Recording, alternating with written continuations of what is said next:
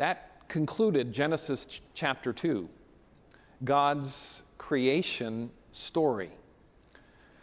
Chapter 3 begins with these words, "Now the serpent was more crafty than any of the other wild animals." And guess what began to enter? Doubt, deception, distrust. And our fallen world happened just a few moments later. But God's story didn't end there. Amen? God's redemption story actually began in Genesis chapter 3. And so we look to Jesus today and every day that He gives us to see how we might become renewed, refreshed, forgiven, restored from the curse that entered into the garden.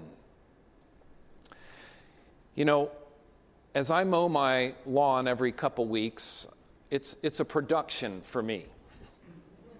I have a system, and I do have a gas-powered lawnmower, but I don't have the edger and the weed whacker and the blower. That's all electrical. So I have to set up this rather unique extension cord contraption because we don't have any plugs in the front of the house. So I run it the whole way from the backyard. And it takes me a while to get everything set up after I mow the lawn to do all this.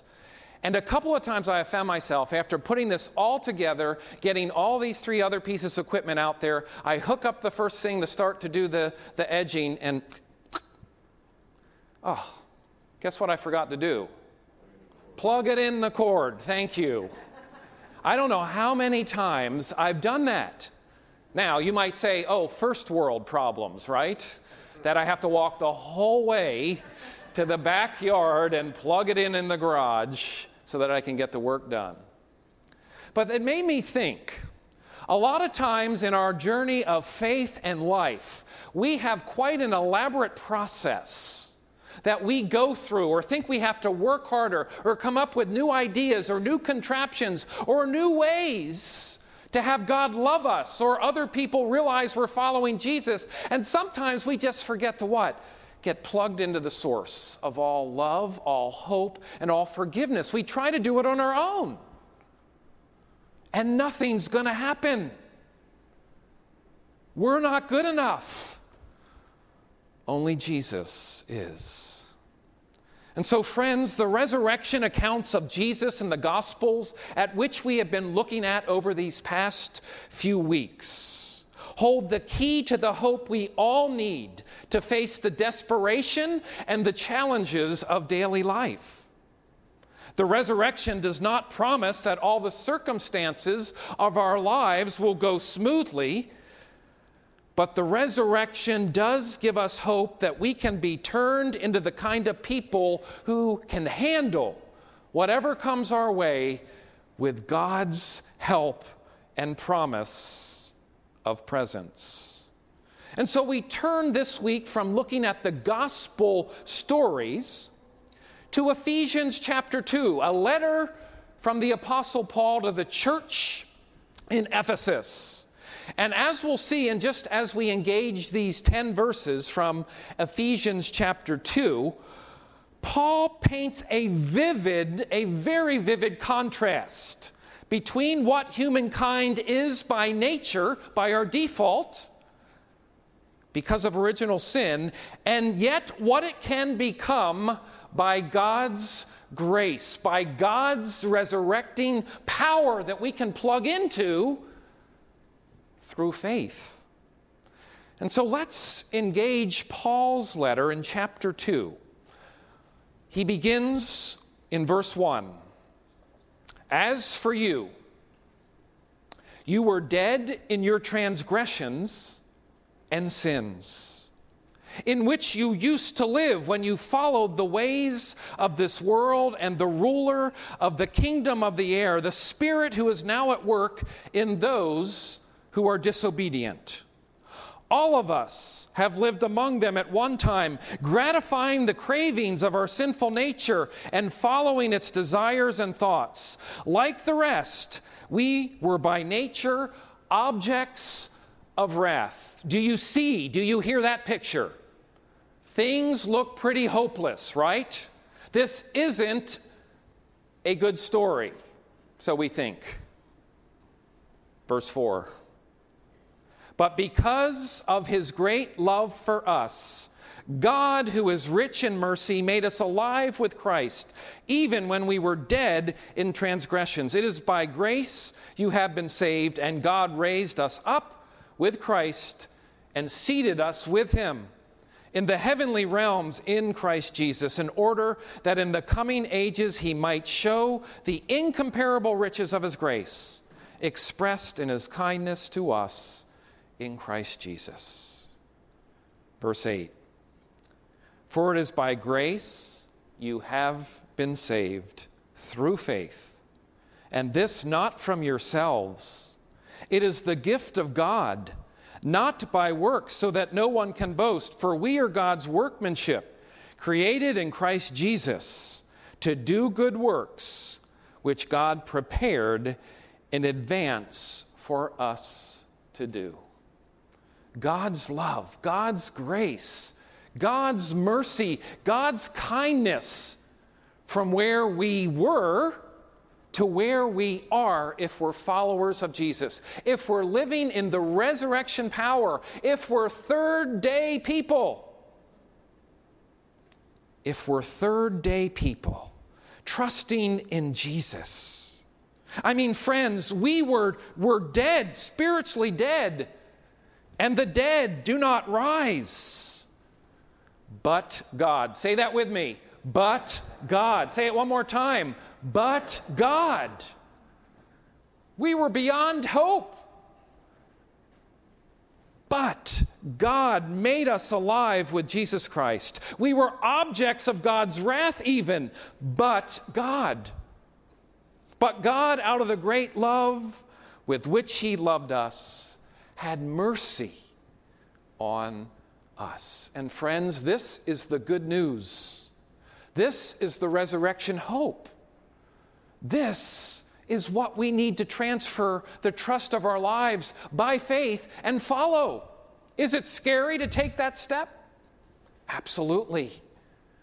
But God promises to never leave us nor forsake us. Sometimes we just try to work harder, to put together all sorts of shapes and designs and sizes and contraptions, just like Janae and Dee were building, right? We try to piece it all together just right. And we try harder, and we get stressed out, and we realize that it's not about us. It's all about Jesus. Amen?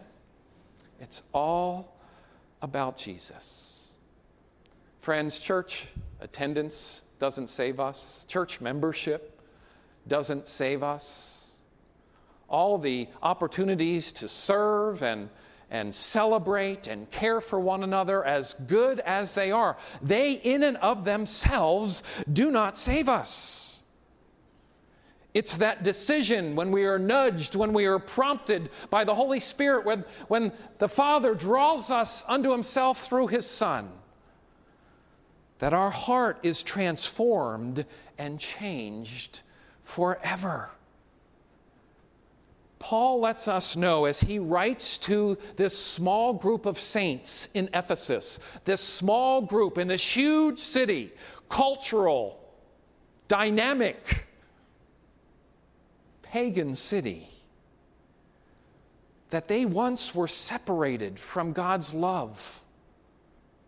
But God has reached down. The distance, friends, between our hearts and Jesus' heart can seem immense. I mean, which one of us could measure up? Which one of us could possibly measure up to Jesus' standards? How could we ever hope to have the heart of Jesus? And Max Lucado says, Pastor Max says, ready for a surprise? You already have that heart if you are in Christ. If you have transferred the trust of your life to him, you already have the heart of Jesus. And one of the supreme yet unrealized promises of God is simply this: if you have given your life to Jesus, Jesus has given himself to you as well, and none of us deserve that. And yet there it is, because God loves us. Have you made that transfer of trust? Have you made that step of faith, trusting in God's saving promises and not your own works or your own faithfulness or your own resume? Have you been spiritually resurrected with Jesus? Paul gives us a picture of that. There's a spiritual resurrection going on here. When we believe that Jesus died and rose for our salvation, we are, in one sense, spiritually already living in heaven while still here on earth, living in the future while still being present. It's the miracle and the mystery of being called to be in the family of Jesus, to be part of third-day people. We've been transformed from death until life. It's only possible because of God extending his love and a desire to have a relationship with us through his Son, Jesus Christ, our Lord.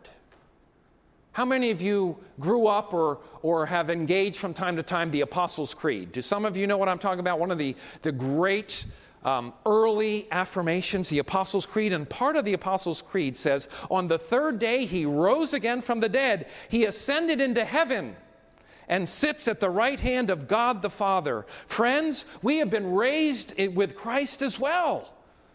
Spiritually speaking, Paul is affirming that God not only quickened and raised and seated Christ, but we're there with him. Is that a gift or what? And oftentimes we act as if we have to make lists and make contraptions and do certain things. Try harder, work harder, pray harder, come to church more often. Or watch online more often, right? And God will love us. A little boy came to his mother in the kitchen one evening while she was fixing supper, and he handed her a piece of paper that he had been writing on, very proud of the list that he had made for her. And on that list was this. And this might have been a few years ago. I didn't adjust for inflation, okay? For cutting the grass, $5. For cleaning up my room this week, $1. For going to the store for you, 50 cents. Babysitting my kid brother while you went shopping, 25 cents. Taking out the garbage, $1. For getting a good report card, $5. For cleaning up and raking the yard, $2. And he totaled it and said, you owe me $14.75.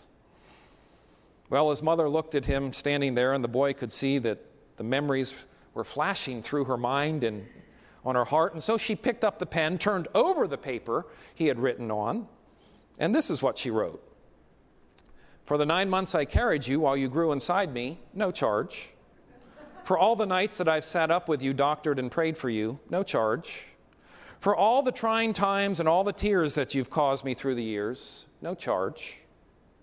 For all the nights that were filled with dread and for the worries I knew were ahead, no charge. For the toys, food, clothes, and even wiping your nose, no charge. When you add it up, son, she wrote, the cost of my love is what? No charge. God's grace, friends, the unmerited grace of us receiving what we do not deserve is what? No charge. We come to God with lists sometimes, don't we? Look at all I've done. Or this is what you need to do for me now that I'm seeking to follow you. Well, that little boy finished reading what his mother had written. There were big tears in his eyes, and he looked straight up to his mother and said, Mom, I sure do love you. And then he took the pen, in great big letters, he wrote across the front, paid in full. Paid in full. God's mercy. Jesus taking upon himself the punishment that we so rightly deserved. He paid in full for our sins. And Paul is telling us here that's such a great, great love. So here's the takeaway from God's word this morning, friends. We need to believe and accept the incredible gift of Jesus' saving love for our lives. We need to do that, prompted by the Holy Spirit. We need to come and say, I'm a sinner, God, forgive me. I believe that you have paid in full for my sins. For from the beginning of creation time, our human nature alienates us from God, period. A relationship of God on our terms, our merits, our resume, our good name is futile. There's no hope without Jesus. There's absolutely no hope without Jesus. I think Paul begins to tell us that. He paints a picture of what sin looks like and where this small group of followers of Jesus, probably still scratching their head and their hearts are still churning, where they were. He says, we were with that group. But God, say that with me, but God did an amazing thing and brought us into life. Friends, we are not well. In fact, the Bible tells us that we are spiritually dead so far as a relationship with God is concerned. That's our starting point. We are spiritually dead. Really dead, period. Okay? You with me? We're not wounded. We're not sick. We're not even in the ER or ICU. Humanity is not well in the worst sense of the word. We're spiritually dead. Spiritual corpses. Zombies, for those of you that are into that. The Walking Dead, the original Walking Dead. That's you and me.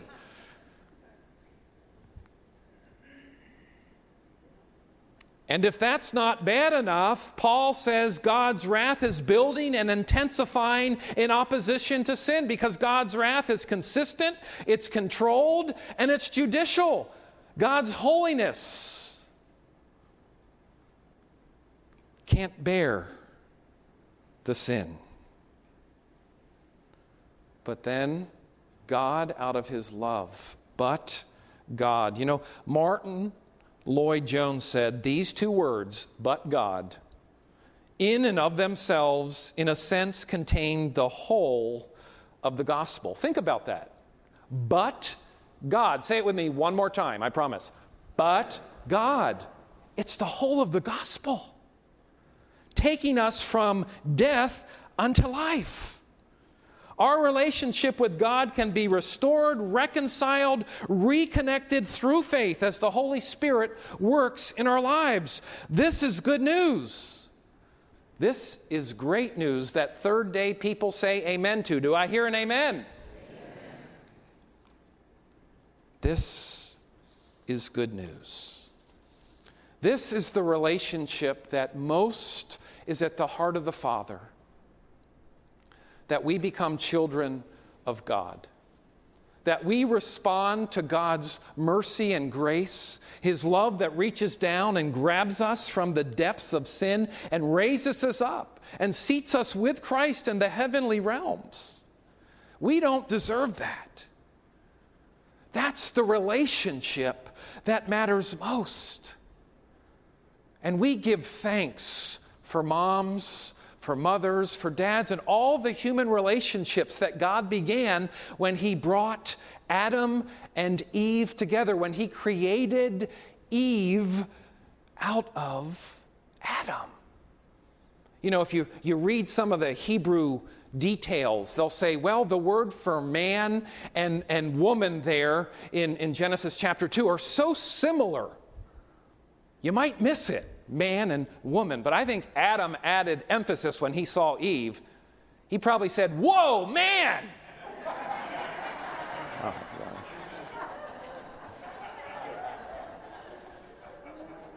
That isn't found in any... But God began human relationships, even though that human relationship was soon to enter into sin, in which we all have inherited. And so we give thanks for moms today. We give thanks for the women and the men that have mentored and discipled us. I'm keenly aware of some of the hard stuff, even if you're followers of Jesus, that days like this might bring about. For one mom wrote, "Mother's Day is hard for many women, myself included, this year. Several of my friends long for marriage and children. Several are infertile or have lost new lives to miscarriage or stillbirth. One friend hardly speaks to her estranged mother, and several have mothers who have died. Another struggles with how her marital problems challenge her parenting. As for me, my triplet sons died this last September. Each was lovingly like every mother's son, but their lives and my mothering were cut short. Like my friends, I face Mother's Day with some ambivalence this year, glad for all the good mothering in the world, but sad for my losses."